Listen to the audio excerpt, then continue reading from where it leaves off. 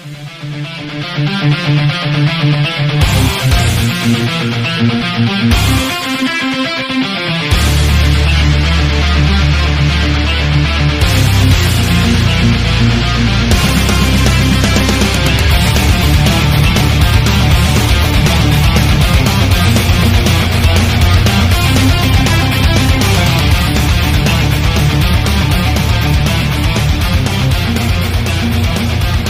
welcome on in. You're listening to the first iteration of the Neutral Zone by Freeze the Puck Hockey. My name is Jesse. I am also the Rangers admin known as Cridesmere River. And this is Brett. I'm the Panthers admin. I go by All Barkov, No Bite. I love that hashtag, by the way. It is the best.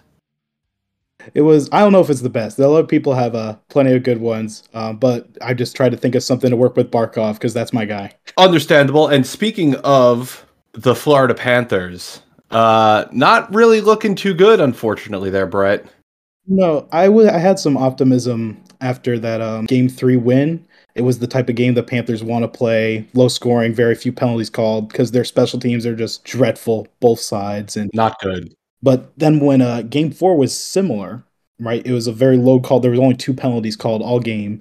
It was low scoring, and then we lost that one. So that's not a good sign, because those are the type of the games that we've been winning in the postseason. Like those 2 blowouts, I was worried after the 5-2 and 7-2 loss. But once we were able to play that low scoring game, like, okay, I think we've got this. We got them figured out. But then losing that low-scoring game there on Saturday, not feeling great about our Game 5 chances, considering we are 0-6-1 all-time.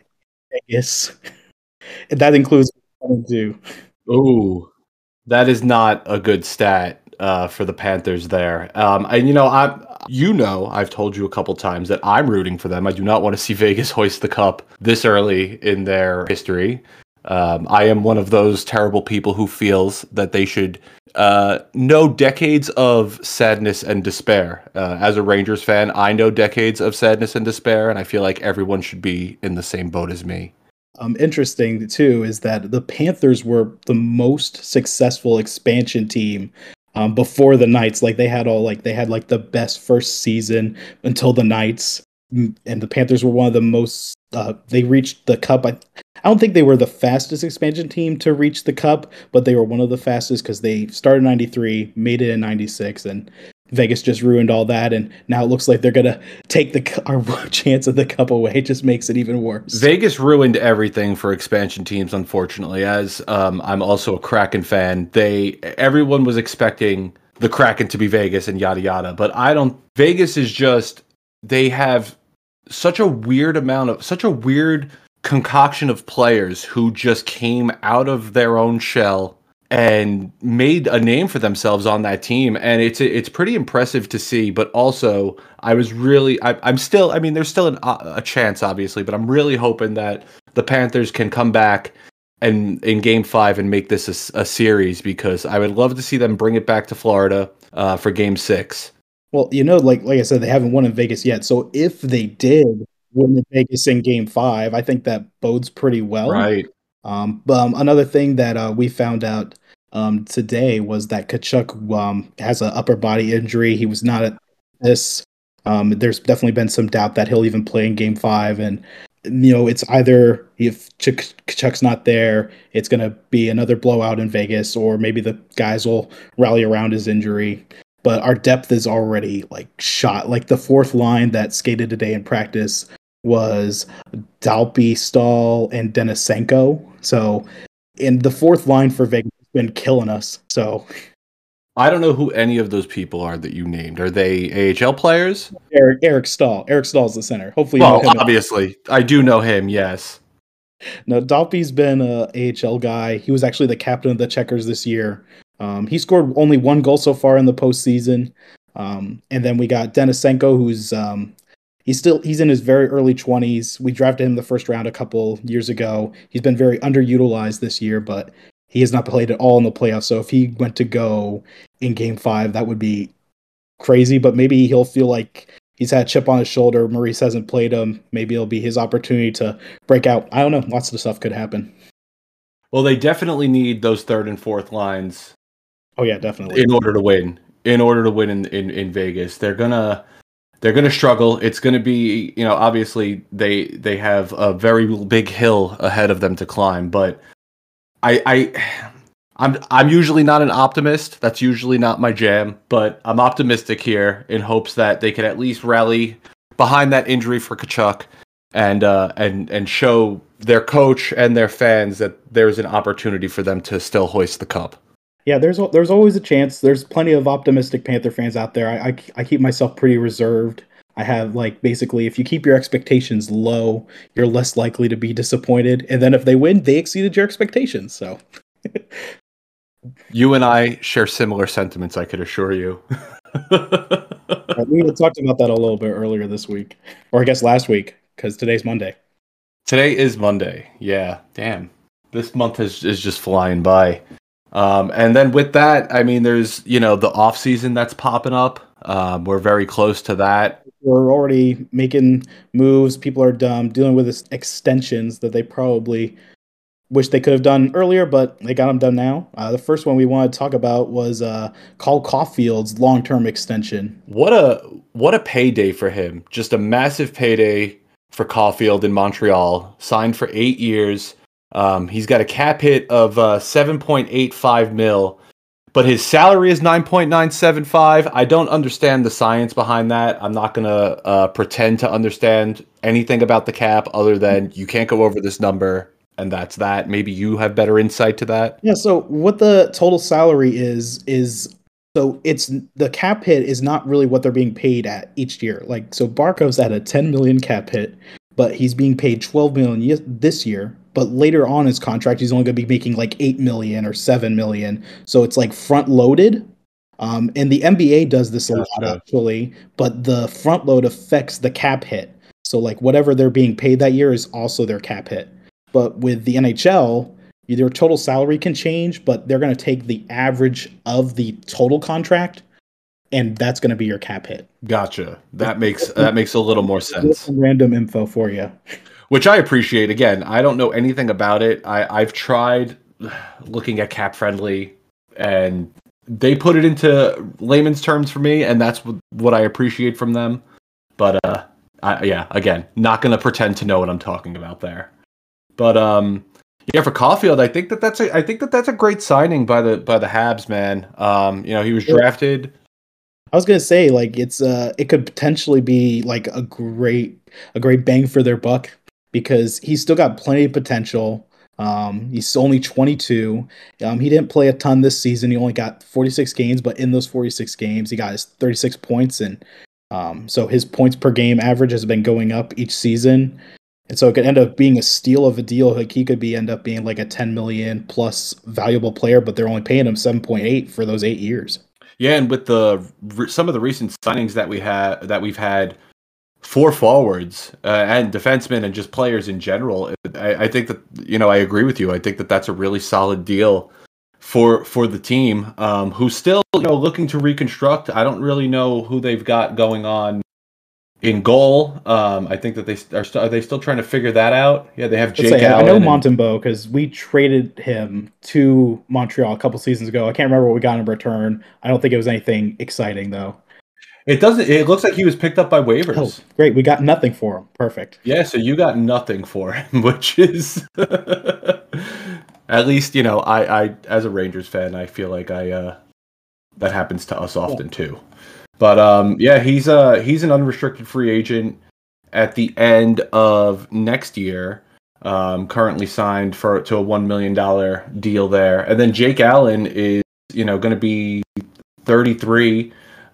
He's signed. So for a team that I feel is still rebuilding in the rebuilding stage, I think that that's going to be a great player for them to rally behind. Right. I think you bring up a good point about they still need like a goalie. I think what Vegas is doing with Adin Hill is going to be a rare occurrence. Normally, you're not going to have some random guy who hasn't really done much in the NHL lead you all the way to a cup. So they're probably going to need to figure that out. I mean, Montembeault, he's 26. There might be still some room to grow there, but not much. I mean, they've had this guy, Caden Primo, in their like prospect pool for so long, but he's 23 now. So it's hard to say if he'll actually end up being like what they expected him to do to be a few years ago, because he was supposed to kind of lead the way after Carey Price retired, but it's not looking like that's going to be the case anymore. Yeah, he was a seventh round pick a couple years ago, but he like started playing really great in the juniors and all that, so they expected him to be a lot better than a seventh round pick. To try and follow up Carey Price is a big ask for anyone, regardless of age or Yeah. stature. And I think that Primo has just a couple more years left, it looks like, on his current contract. It ends in 2 years. He's currently getting paid $890,000. So, to follow up for somebody like Carey Price, it's going to be a big ask. I think their future big goaltender is probably not on their team currently. That's going to be my guess. We've got a few more draft years coming up for them. I'm sure they're gonna. I don't know how much better they'll be next season. I don't think they'll be much better, if any better at all. But they'll definitely have an opportunity to pick up somebody, I'm sure. Oh yeah, sure. We kind of got talking quite a bit about the Canadians, but another extension we wanted to talk about a little bit was Gavrikov signing his deal in LA after he was a trade deadline acquisition for them, but they decided to keep him there long term. They got him for 2 years. It looks like it was longer. Yeah, they only signed him for 2 years. I would expect him to have been a longer term player, but at 5.8 mil through the 2 years, he's got a full no movement clause. I think that he'll be a really solid defensive player for the Kings. They're doing far better than I anticipated they would be. I didn't think they were going to make the playoffs this season. That was really a surprise for me to see. They nearly pushed out Edmonton in the first round too. They put up quite a fight there in the first round, which would have been funny to see. Not that I have a love or a hatred for Edmonton, just poor Connor, man.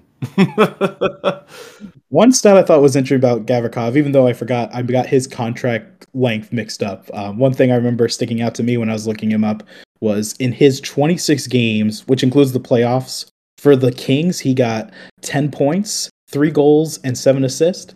And in his 52 games with the Blue Jackets, he got the same exact thing: 3 goals, 7 assists, 10 points, but in a significant amount less games with the Kings. That's insane. I mean, they're keeping a top 4 D in their line at a decent price. They didn't have to commit to him long term. He's expected to be on that second defensive pairing with Matt Waugh, and he gets called upon to kill penalties on the second PK. So I think for the next 2 years on that second D line, we'll see where he fits and whether he could be extended again later down the road. Well, a reserve signing, because he came in and did really well for them, and they made him want to sign him. But I guess they still want to kind of test the waters a little bit with just the 2-year contract. So yeah, it'll be interesting to see if they end up wanting to keep him longer. I mean, he'll be 29 at the end of that contract, so he'll have to really impress if they want to sign him longer if he's going into his age 30 year. They're another team that's still working on their roster as well. I don't think they're as bad as some of the other teams that are lower on the poll there in standings. But it's kind of weird. They got, all these prospects currently playing for the team. They got Quentin Byfield, Kaliev, and they had great years, but they still have their veterans in Kopitar and Doughty. And up until the trade deadline, they had Quick as their goalie. So they're kind of in this mix where they're still hanging on to their core guys they've had with their cup runs, but they're also trying to introduce all their new young guys to the roster too. You mentioned Los Angeles King Cup run, and I just get PTSD to 2014. I don't even the worst. That's the absolute worst. I was rooting for the Rangers in that cup final because my dad's from New York, so we'll root for New York teams if they end up making it that far. So it was disappointing all around. I was rooting for the Rangers to get in there. They still have Kempe on that team too. That's crazy. What a solid amount of players that they have on their roster. It's a lot better than I thought. No, they had but a part of that is the surprising solid years from, like you said, Kempe. I mean, even Deneau, and obviously they got Fiala on that giant deal that he lived up to, at least for this year, because there was no one really would have expected him to quite repeat what he did with Minnesota, but he nearly got there because he got 72 points in 69 games, which is pretty good because that's more than a point per game. He's like probably is about on the same point per game pace that he was last year. He finished with 85 points in 82, so I'd say so far, after I mean it's just been 1 year, but so far he's lived up to that contract they gave him. I think they're going to be a force to be reckoned with in the West. I mean, I remember, in the early, 2010s, 2011, 2012, trying to get through California was always such a challenge. And it just seems like those teams, Anaheim, LA, San Jose, have fallen off. But I think LA is going to be coming back a lot more formidable in this next couple seasons. Yeah, and I mean I've actually got a pretty good transition here for our next topic where we're going to try to transition to talking about potential trades and trades that have already happened is one thing that's been probably in news for almost a year now is Pierre-Luc Dubois wanting to be off Winnipeg, and it was confirmed by Pierre LeBrun that it will not be re-signing with Winnipeg, and he'll be an RFA, so Winnipeg still has a bit of power, but he's not going to sign a contract with Winnipeg. So if Winnipeg wants to keep him, he'd have to sign somewhere else, and they'd have to match it.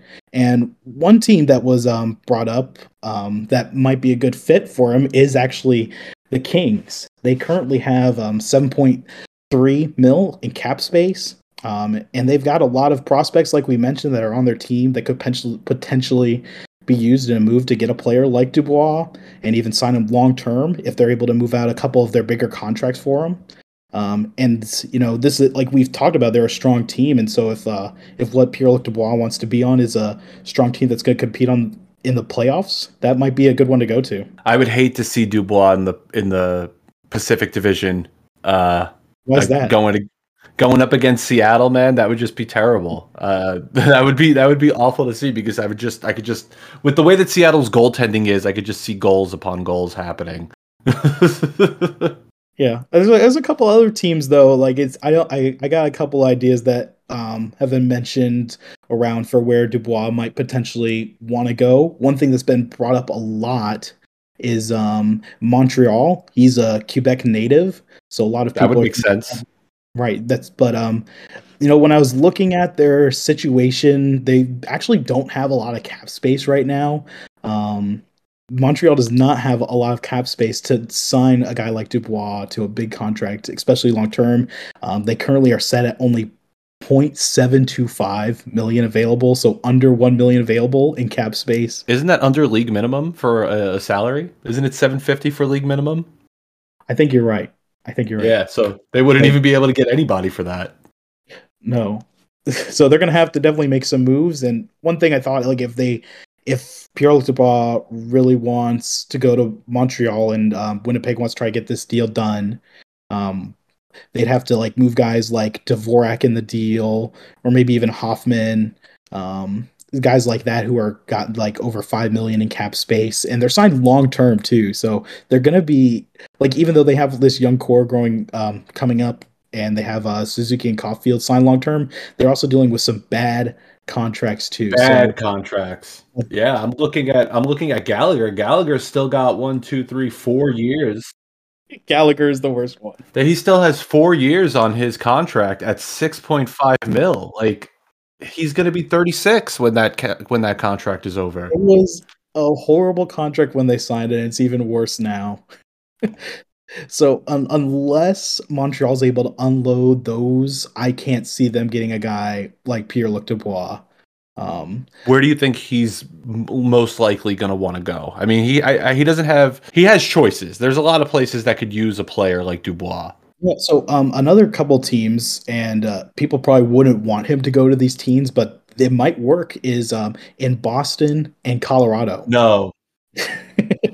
No. So Boston can't have any more. No.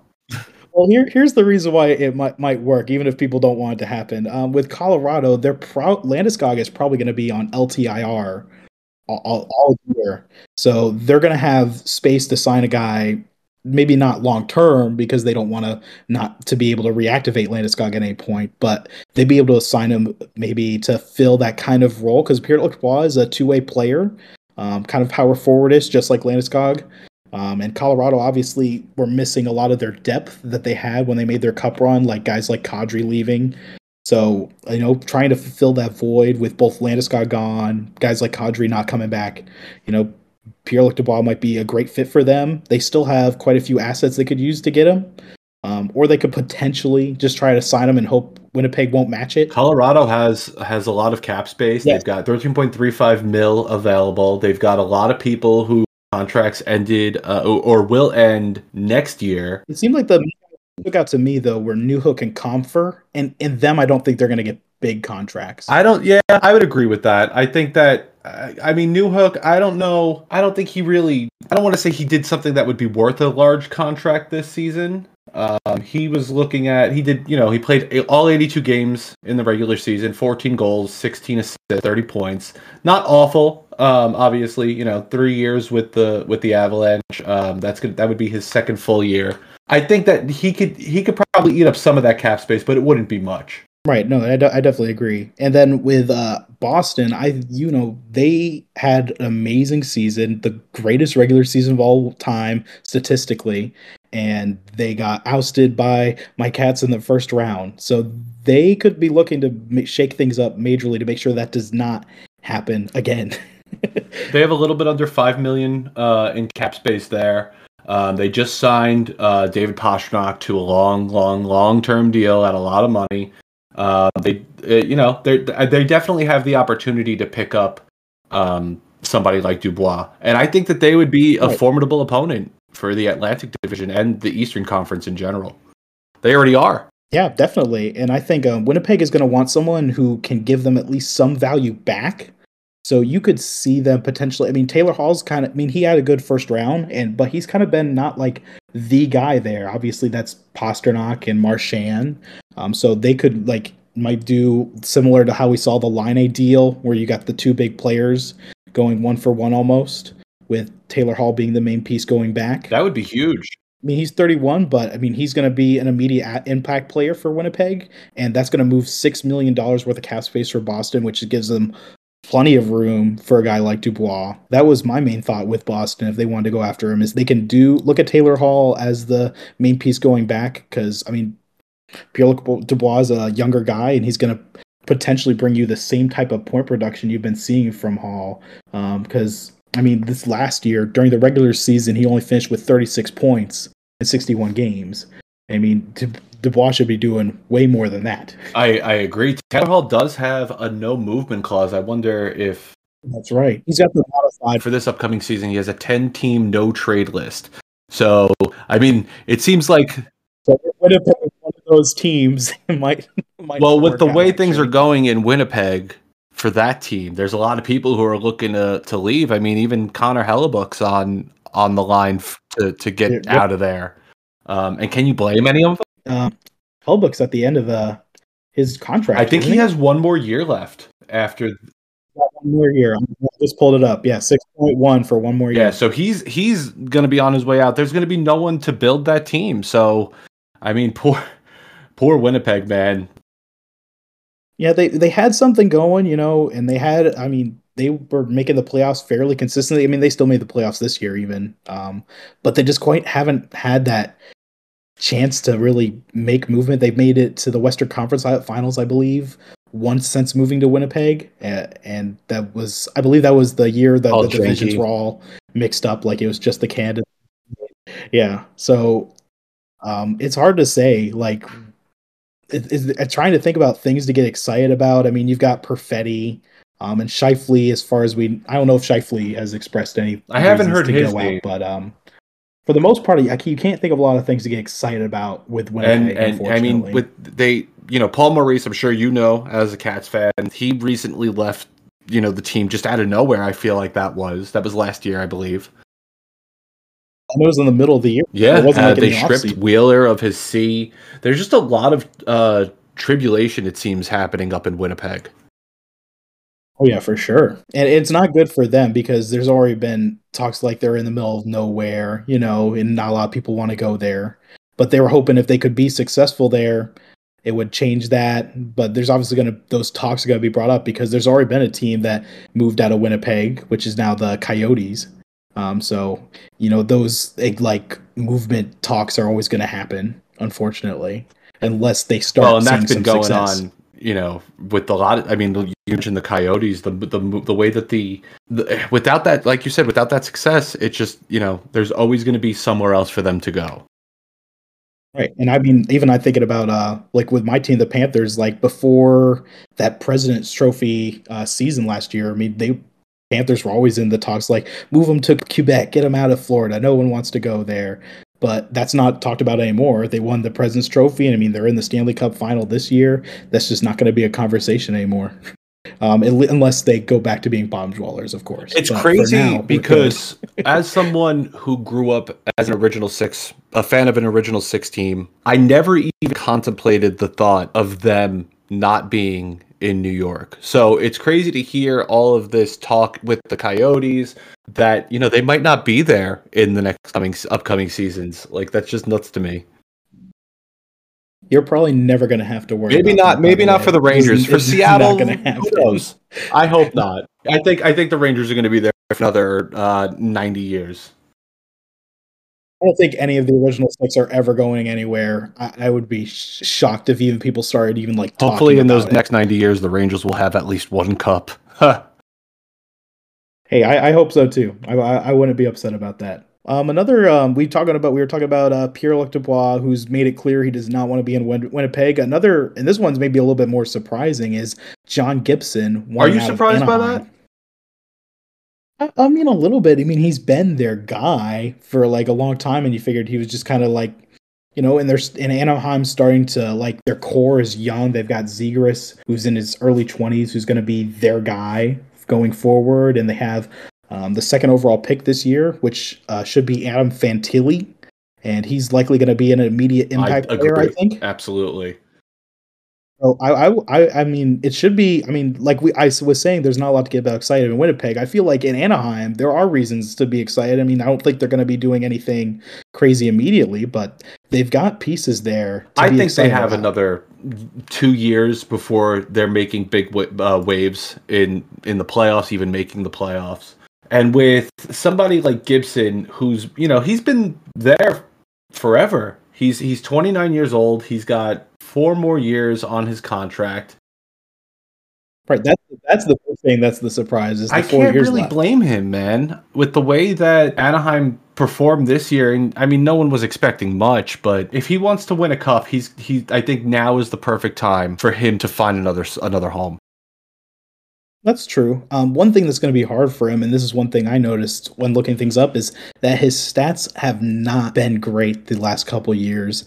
And maybe he can blame it on his team, but the last time he finished with a sub 2.5 goals against average was in the Ooh. 2017-18 season. If you look at his numbers since then, they've been 2.84, 3.0, 2.98, 3.19, and then this last season, 3.99 goals against average, nearly 4 goals This last against season per for Anaheim game. was not. Wasn't it their worst season ever?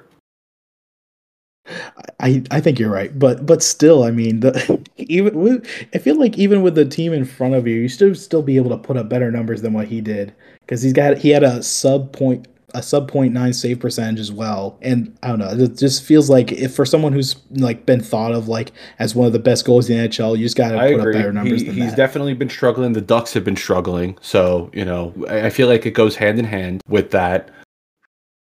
Well, that's what it's got a chance on is that you got to hope that you're not going to see the John Gibson who's been playing the last 4 years on these rough teams, but rather you can see the one who was like dominating, like who is going to steal games for you. But that's got a chance you got to take. You got to hope that's the There's a guy couple you're places he could getting. end up. Yes, definitely, and a couple of teams that I thought maybe might work. The New Ooh. Jersey Devils. I mean, their goal situation is a little complicated right now.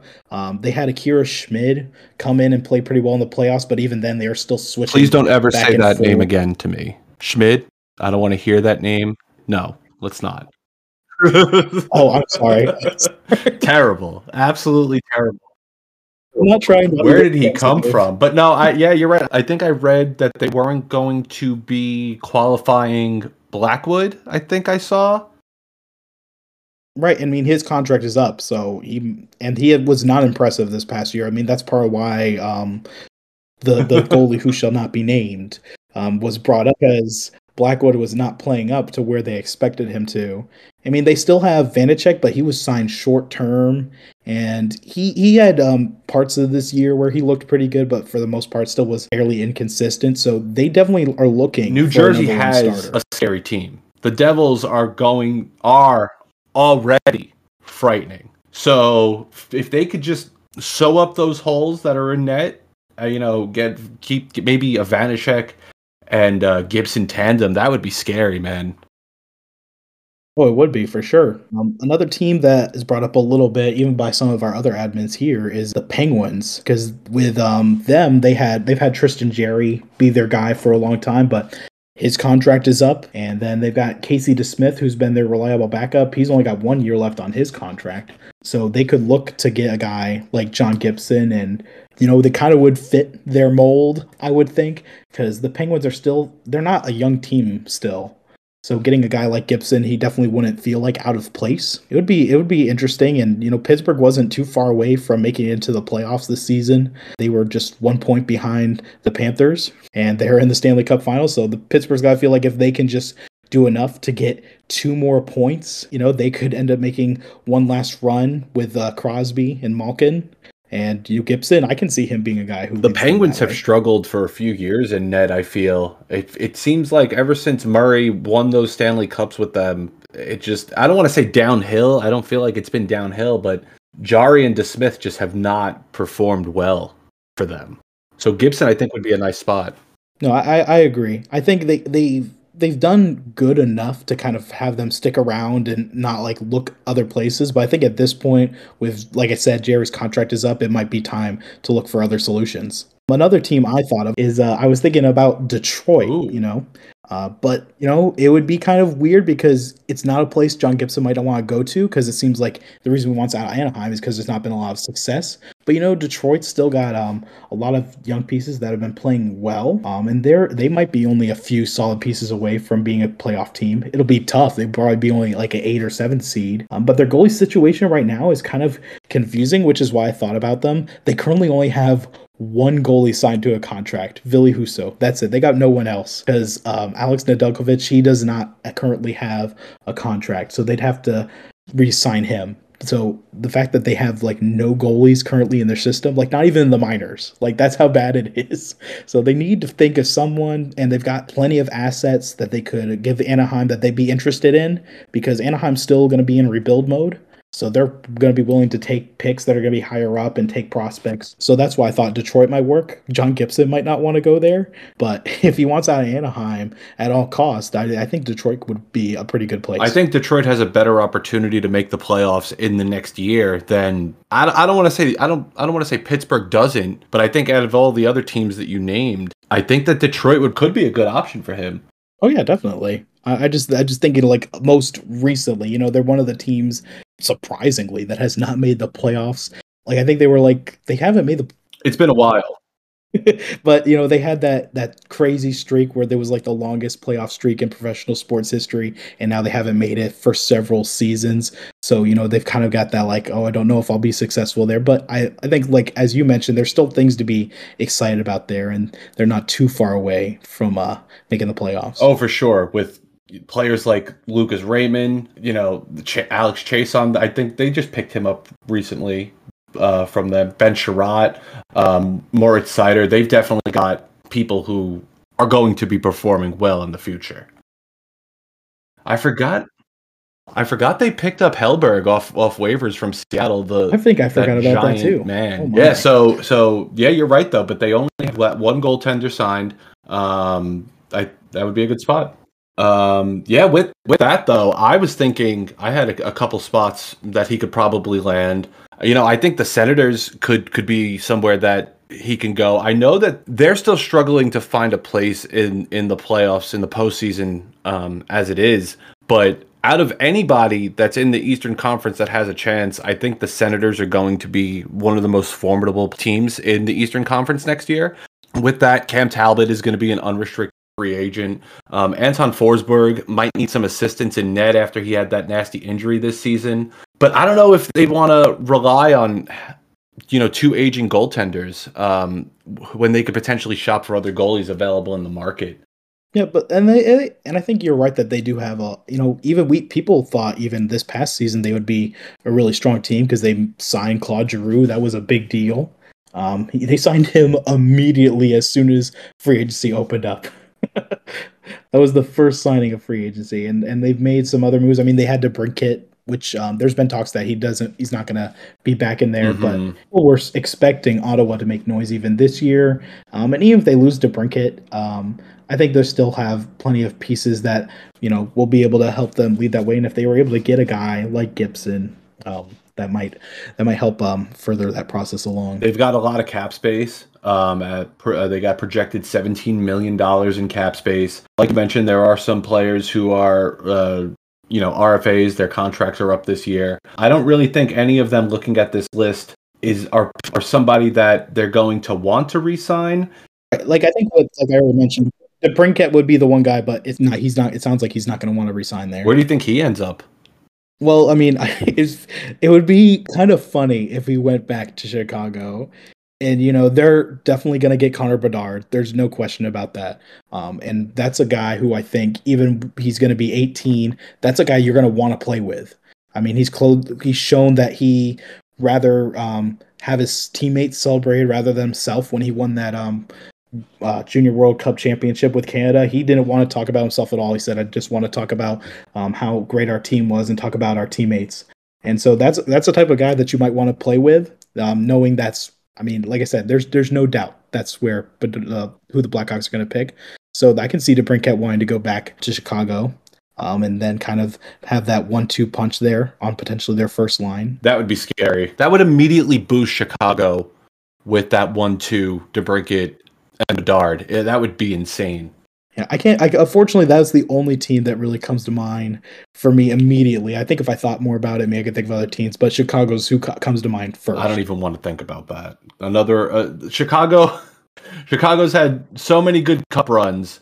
They just let them be bad, just so the Rangers have a chance, man. Come on. You got 1 year of badness from Chicago. That's it. That's all I deserve.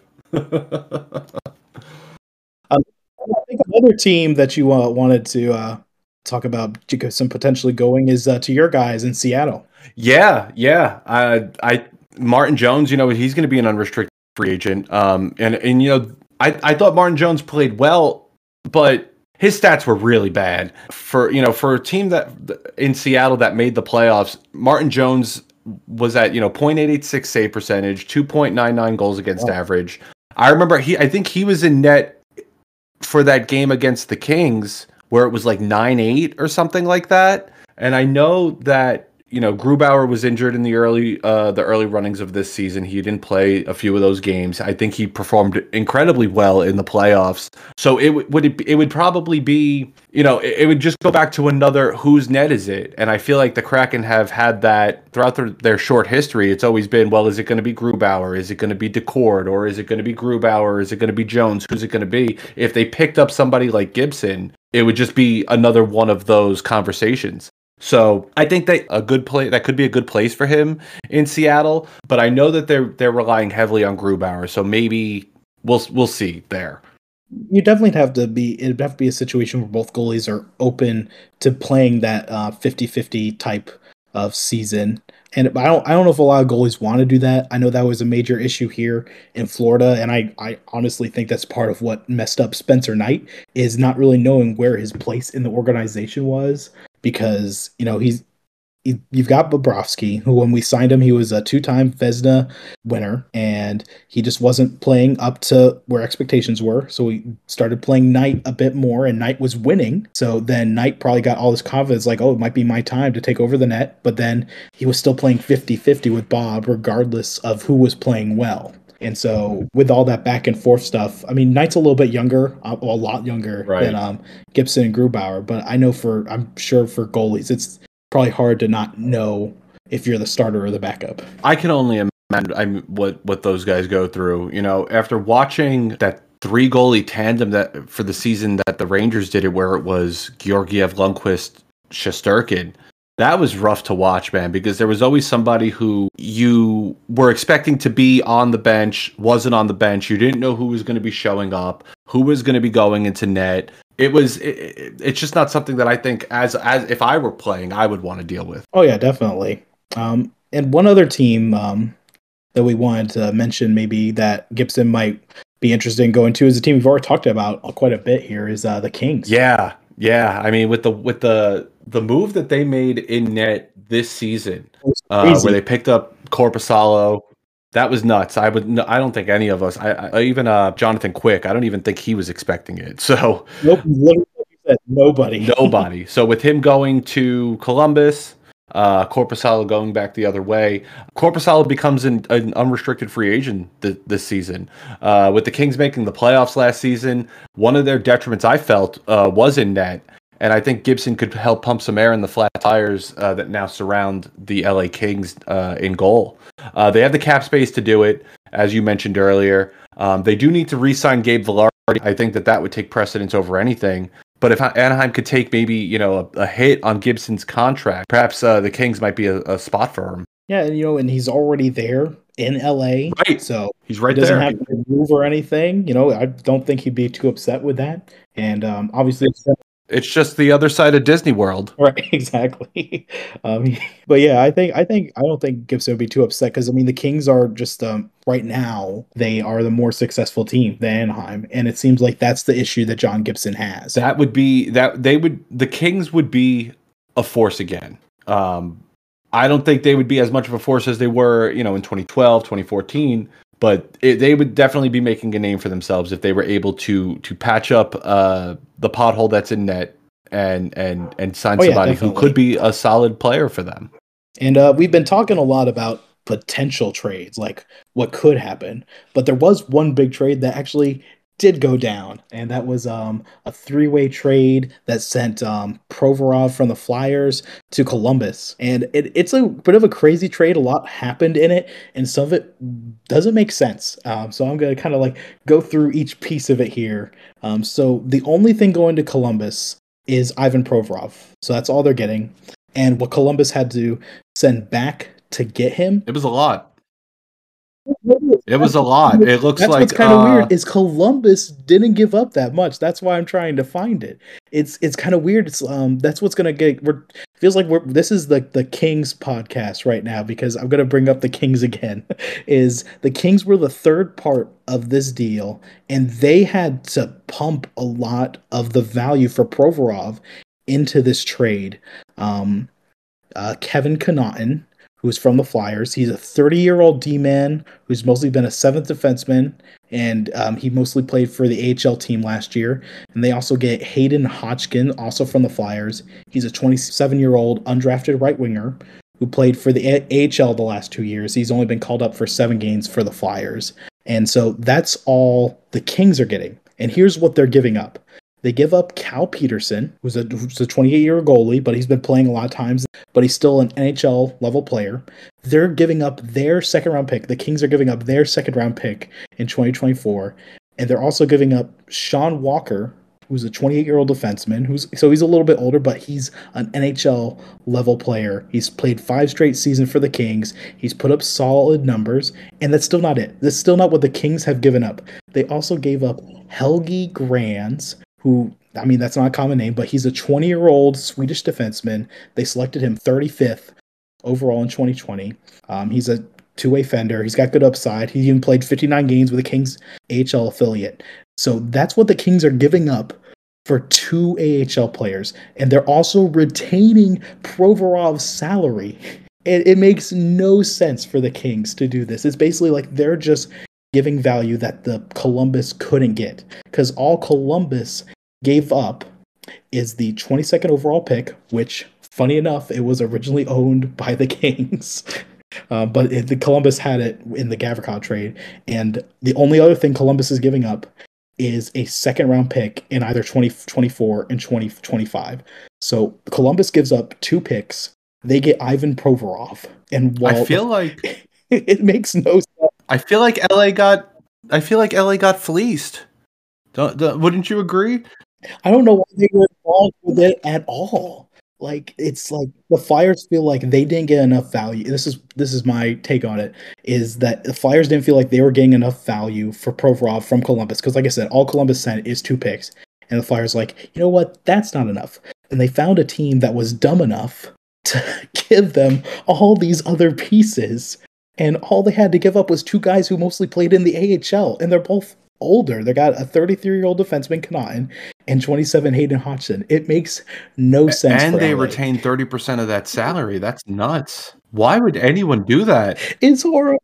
It was one of the when the tweet was made about this trade. One of the first like comments is like, "Why is LA doing this?" It makes no sense at all for them. But the two teams it does make sense for, and it's great for them, is the other two guys, because Columbus is getting Ivan Provorov, who's gonna be I mean, he's a top 2 level defenseman. He might play top 4 because he's the same handedness as Zach Werenski.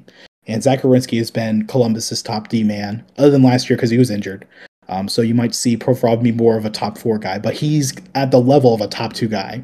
And then they have their 2 right-handed guys who are going to play with them, with Eric Goodbranson, Andrew Peak. So their defense is solid. So, and all they had to do for that was give up 2 picks. And then with the Flyers, they had to give up one of their top guys, their top defenseman. I believe he led all Flyers defensemen in ice time.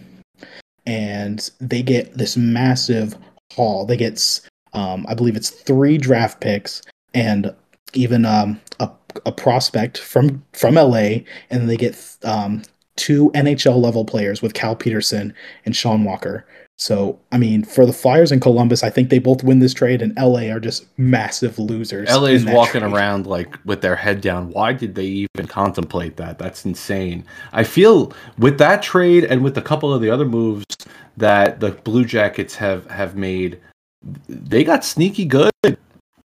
They made one other move, right? That They picked Severson, up right? Damon Severson from I think was New Jersey, right? I believe so, and that's another defenseman, isn't it?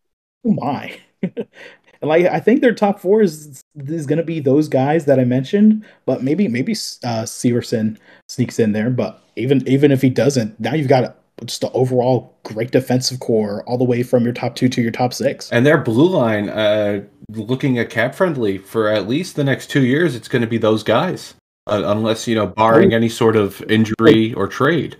Yeah, it's not even going to be just this year, like you just said. It's going to be something that they're going to be able to stick to. These guys are going to be able to build around. Columbus is one of those teams where it's like, because they've had so little success and they're in not one of the big cities, they're not going to get a lot of recognition, but they have things to be excited about. Johnny Gaudreau chose to sign there out of anyone else. He chose to sign in Columbus.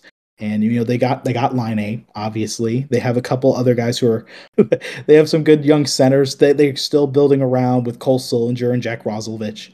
And now their defense looks stacked, honestly. It's like I would love to have that defensive core that they have right there.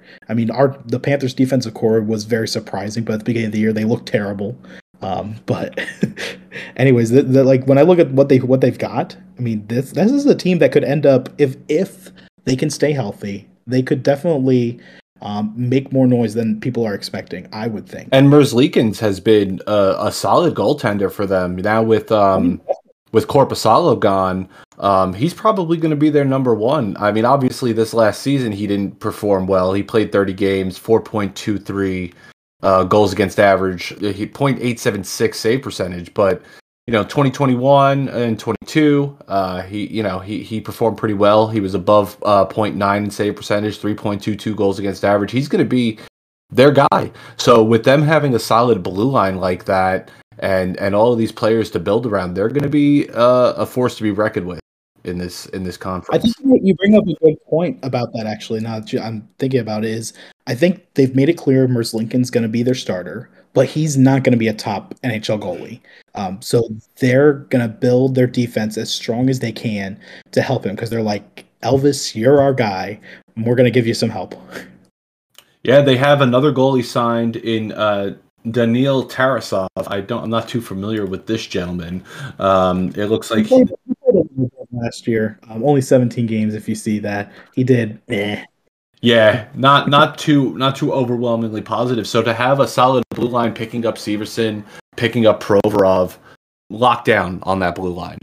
Right, and I think that's probably why kind of looking at the big perspective now, is that's probably why they did these moves, is because they know their goaltending situation is not ideal, but they're committed. They're committed to them, and they've gone out and tried to do all they can to help improve those numbers. I would be interested to see where Columbus lands next season in the standings. Hopefully they can get Johnny Hockey going. I don't think he did too well this last season, if I remember correctly.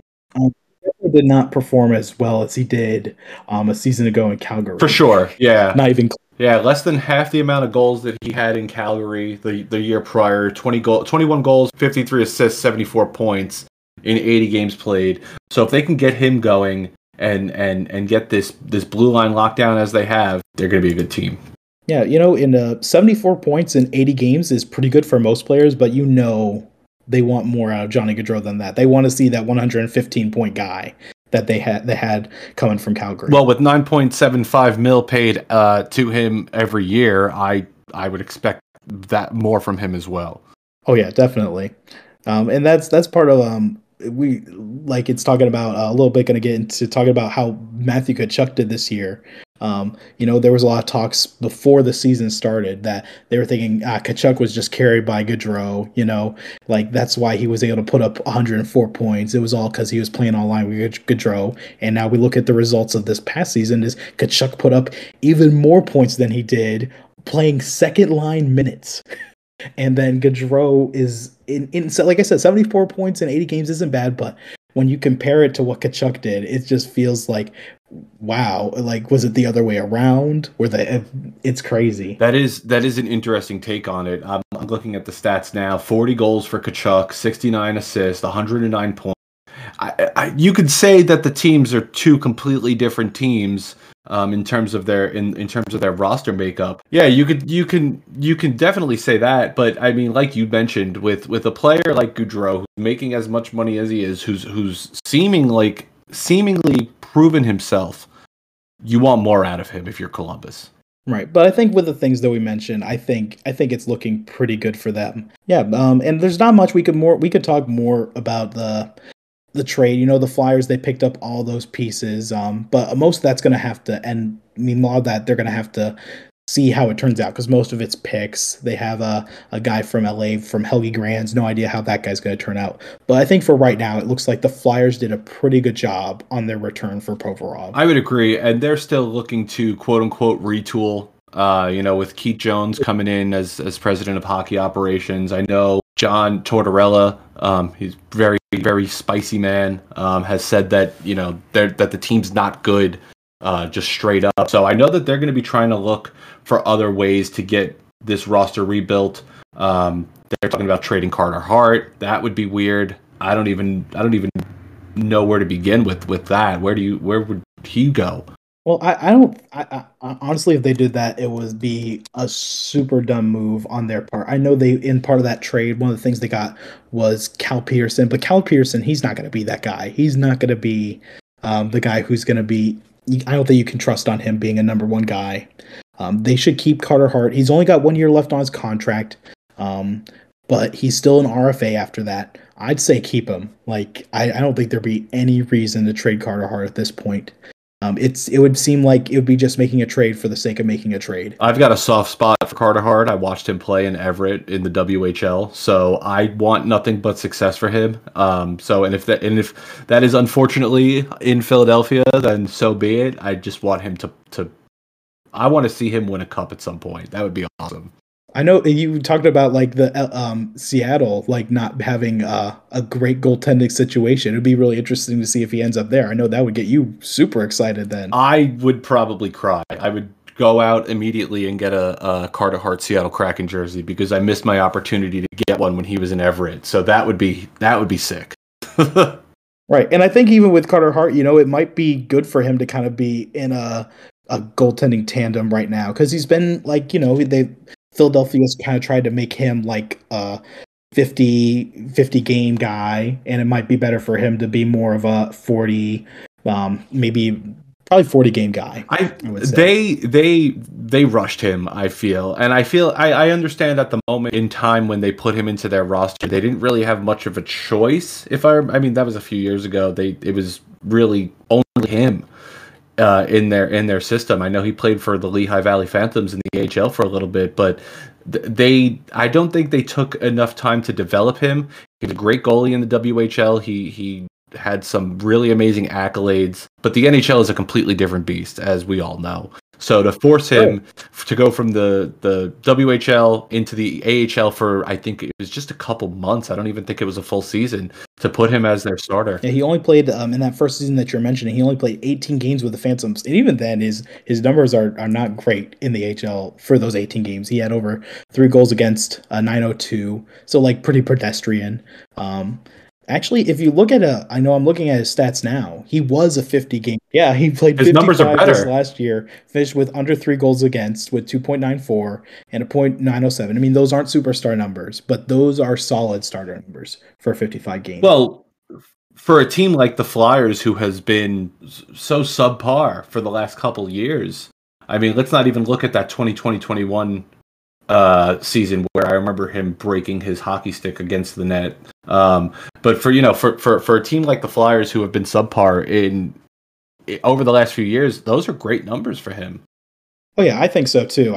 But again, like I think that's why Philly's got to keep him. I think it'd be insane or to try to deal him. I think you'd be able to get a pretty good return, but I think it'd be better worth to just keep him on the team. You've got him. You got him 1 more year. Then he's still an RFA. So even if he brings up issues not wanting to resign there, you could still match whatever contract he goes out and signs. I don't think it'd be a good idea to trade him at this point. I agree. That would be detrimental to what they're trying to do in Philadelphia. Yeah. So the last thing we kind of wanted to talk about here was the New York Rangers, their search for a coaching hunt. They just fired Gerard Gallant after that first round exit, and there's been some recent updates with that too. There has been, and I'm going to go on the record and say that I don't think Gallant should have been fired. I don't really think it was fully his or fault that the Rangers were knocked out in the first round. He was a scapegoat for them, 100%. I totally agree. But I mean, that just seems like the way of Gallant. Play one or coach for the team 1 or 2 seasons and then just get ousted really fast for. I don't want to say it's no reason. Obviously there's fault to go around, but I think that it was a little bit too early. Especially coming off of the way David Quinn had performed with the team. He was only there for 2 years, if I remember correctly. I just think it was a bad move. Just my opinion.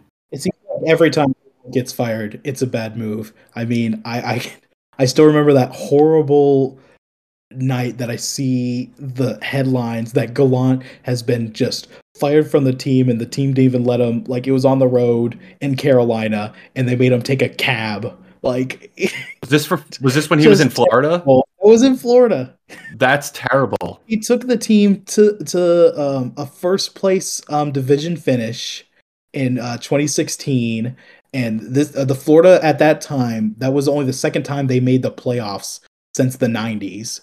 And so he had brought a lot of success to a team that hadn't seen it, and all of a sudden they just started like throw him aside. And then even with Vegas, I mean, he was the coach when they made the Stanley Championship the first year, and then he only saw 2 more years before they canned him. And now with New York, they had 2 awesome seasons with him, and now he's gone. I'm very upset about that. I think I thought that maybe another season was in the cards for him, and apparently the powers that be in New York had other things in mind. I want to mention we're definitely going to talk more about the potential guys who might fill that role. But that's kind of like the monster of the playoffs and the decisions that management makes. One thing I thought a lot about is how Florida finished 1 point below Calgary. But Florida made the playoffs. Calgary did not. And you're seeing Florida's that they're definitely going to keep Maurice. He's going to be their guy. You're going to Cito's job is not going to be in question at all. And then you see Calgary, who finished with a statistically better season, not make the playoffs. They fire their GM, they fire their coach. It's all going to be this massive overhaul in the offseason. And that's just kind of like the monster of the postseason in the NHL. It's like it doesn't matter at all your success in the regular season. It's all about what is your team going to do in the postseason. That seems to affect which coaches stay and which ones don't. Which I understand for sure. I mean, obviously you want to have success in the postseason, but the Rangers have seen, I think I had mentioned over the last 7 seasons, they've seen 3 coaches. Don't quote me on that. That could be wrong, but I know that the number is kind of up there. They went Vignal and then David Quinn and then Gerard Gallant, all within like 5 or 6 seasons. And that's a lot of coaches. That's a lot of different system changes. That's a lot of different, ways to play for a team like the Rangers, who has been pretty much consistent in their roster. So to now, shuffling up lines, one thing that Gallant did throughout this last season was, he was shuffling up the line so much, and then in the playoffs, it seemed like he didn't want to even make any sort of changes that could have benefited them. So that's one fault of his. But I think that whoever the Rangers go for has to figure out a way to get players like Lafreniere, should he be staying with them, like Capo Caco, like Philip Hedl. They got to find a way to get a fire under them. I don't know if that's to be by increasing their minutes, breaking up that kid line, putting those players somewhere else or whatnot. But there's definitely got to be a way to get, that roster fired up in the postseason. Like you said, like whoever's going to take over this position, he's going to have a great team in front of him. There's just so many great pieces to get excited about. I mean, the trade acquisitions, I don't think they might stick around, especially Kane. I can't see him staying in. I don't want him to, quite frankly. I mean, I hope he doesn't. I would rather have Tarasenko. I thought performed significantly better. And granted, it came out that Kane has that hip resurfacing surgery that he's doing throughout this offseason. But I didn't want Kane in the first place. I thought it was too much. It was too many big changes in too short of an amount of time for them to gel properly. And you saw that in that postseason, in that first round. They played well those first 2 games. Those second 2 games, New Jersey came back. And then that game 7 was just abysmal. I don't even want to think about that. Yeah, and like you said, it seemed like it was unnecessary. It felt like the news came out that Kane pretty much only was going to go to New York. So then the Rangers well, we got to make this work. We're going to have to do it because Kane wants to come to us. And so it feels like they kind of forced it. They didn't have to give up too much to get him, which was kind of surprising. They did not really give up too much to bring Patrick Kane over, but still, like you said, it kind of messed up the chemistry the team had been building, and you already brought in 1 star with Tarasenko. So I think and the results kind of speak for what they're going to want to do. So I don't think Kane's going back there, but even without that, what I was mainly trying to say is that, that there's a great team for whoever is going to coach the Rangers in front. There's not going to be a lot of changes that need to be made here. And there's a lot of speculation as to who that next coach is going to be.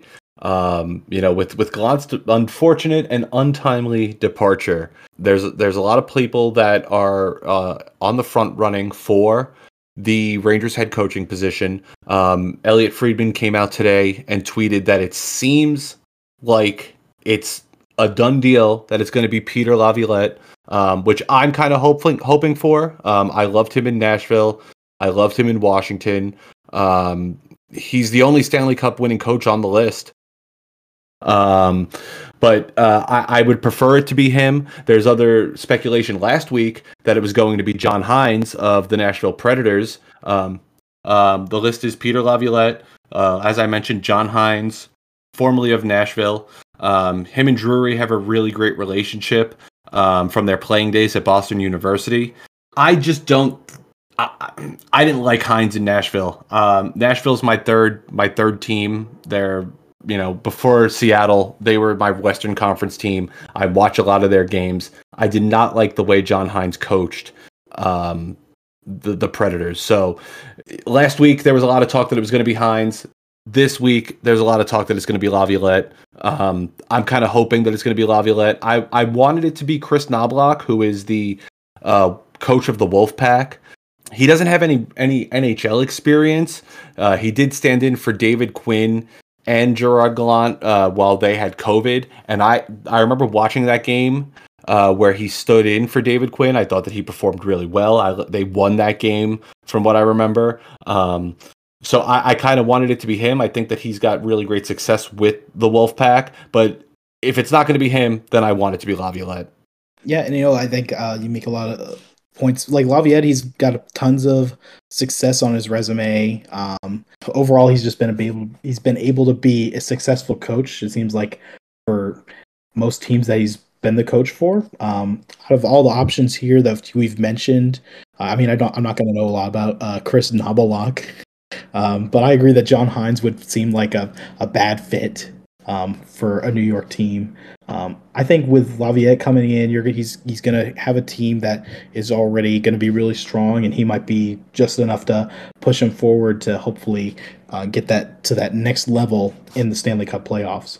And even with Chris Knobloch, with not having a lot of experience, hasn't if we've seen last year with the Panthers when they won the President's Trophy. But anyway, so Andrew Burnett, he had no coaching experience. He comes in after that whole horrible thing came out with Chicago. He comes in and brings Florida to their greatest regular season of all time by far. Like, it's not even close.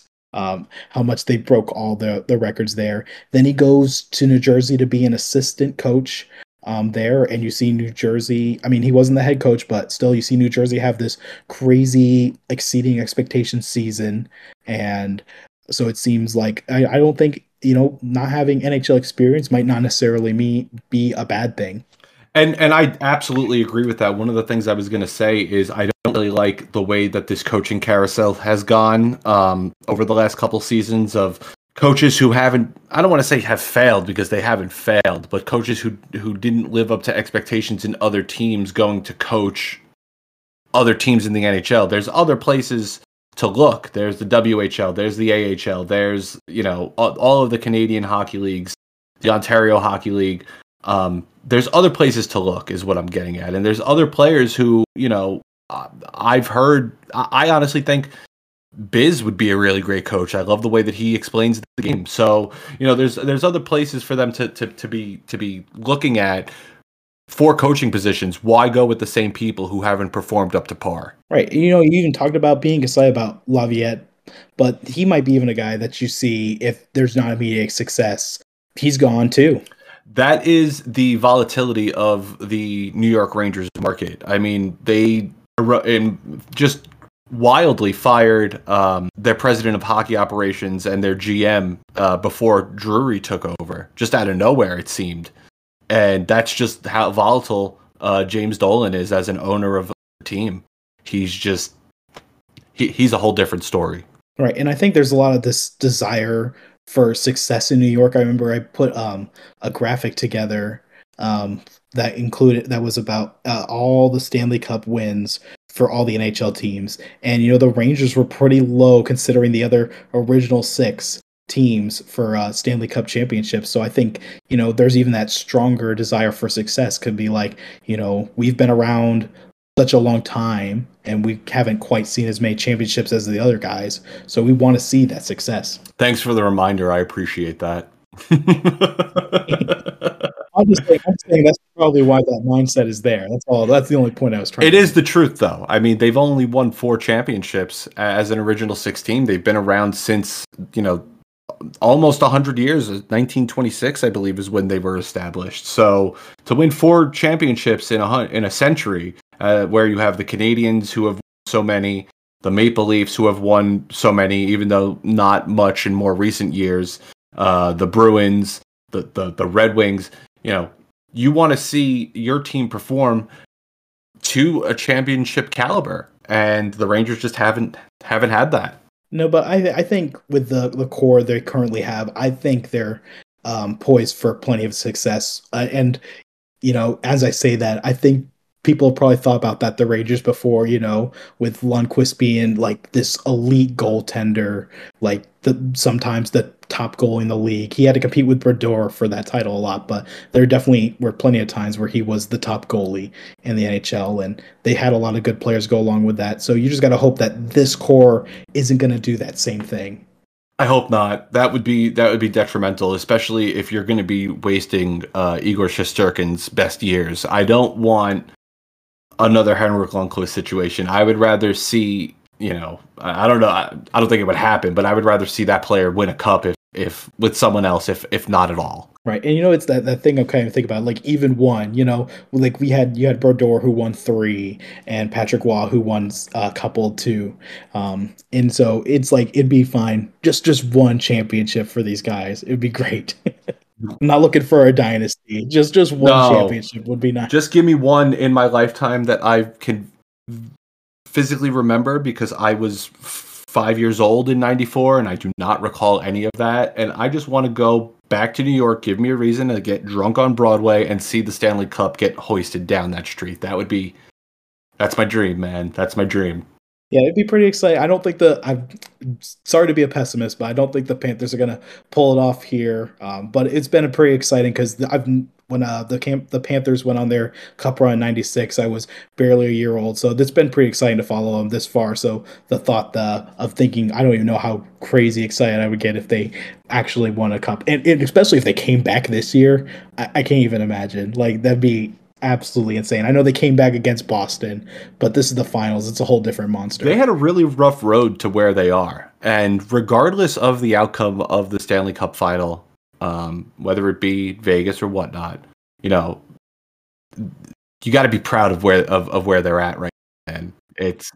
Oh, no, for sure. Once they won that Game 7 in Boston, I was happy with where the season was going to end, because that wasn't supposed to happen. We could have been swept by the Leafs, and I would have been excited. Maybe. How many people said that they were going to get swept by Boston? So many. I mean, as soon as it was 3-1, I mean, even I was like, well, that's okay. We made the playoffs. That was exciting. And then we came back. It was insane. Even getting, to the Stanley Cup final, like I remember in 2014 when I was back in New York, that was the year I moved. That was the year they lost to the Kings. I remember just being super stoked, and the electric feeling that you had, that the city had, having your team getting that far in the Stanley Cup final. Everyone was just so hyped. So, I kind of envy that for anyone who's got their teams this far, because that feeling is just like no other, man. No, it's been exciting, and like I said, I've never got to experience it before until this year, so that's been pretty awesome at least. Like, even though if we lose Game 5, it'll be disappointing, but I think when I think about this season, like, and in the past, it's going to be definitely a successful one in Panthers history. Game 5's tomorrow, right? Game time tomorrow at 8:00. I don't know how much I'm going to watch, because I psych myself out so hard. Well, be honest. How many games have you watched thus far in the final? 2? So 1? I watched almost all of Game 1 up until they made it 5-2. As soon as they made it 5-2, the game was off. And then with Game 2, I don't know, just didn't feel, like, coming out of the gates didn't feel great. Knights scored pretty early, then they scored again. I'm like, that's enough for me. And then Game 3, my dad was at the game, so I felt like he had it covered for me. So he was there in person to see the OT win. And then for Game 4, I was on the road, so I didn't get to watch it, which was fine with me considering the outcome. Yeah, it was a bad ending for that game. But regardless of what happens tomorrow, whether they extend the series or not, hockey's going to be over before the end of this week. That's crazy. So sad and unfortunate. But there's a lot more to be coming up. We've got the draft. We all know who's going number 1.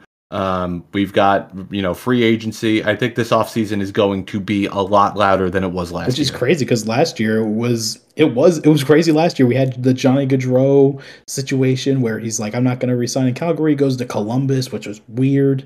Then you had the crazy Huberdeau for Tkachuk trade, Claude Giroux signing with Ottawa. So it's crazy to think that this offseason could be even more big. That would be it. Yeah, we've got a lot of time between now and then. We've got a lot. I'm sure we're gonna have a lot more to talk about. But yeah, this was the first iteration of the Neutral Zone podcast by Freeze the Puck Hockey. My name is Jesse, and this is Brett. And yeah, Brett, this was awesome, man.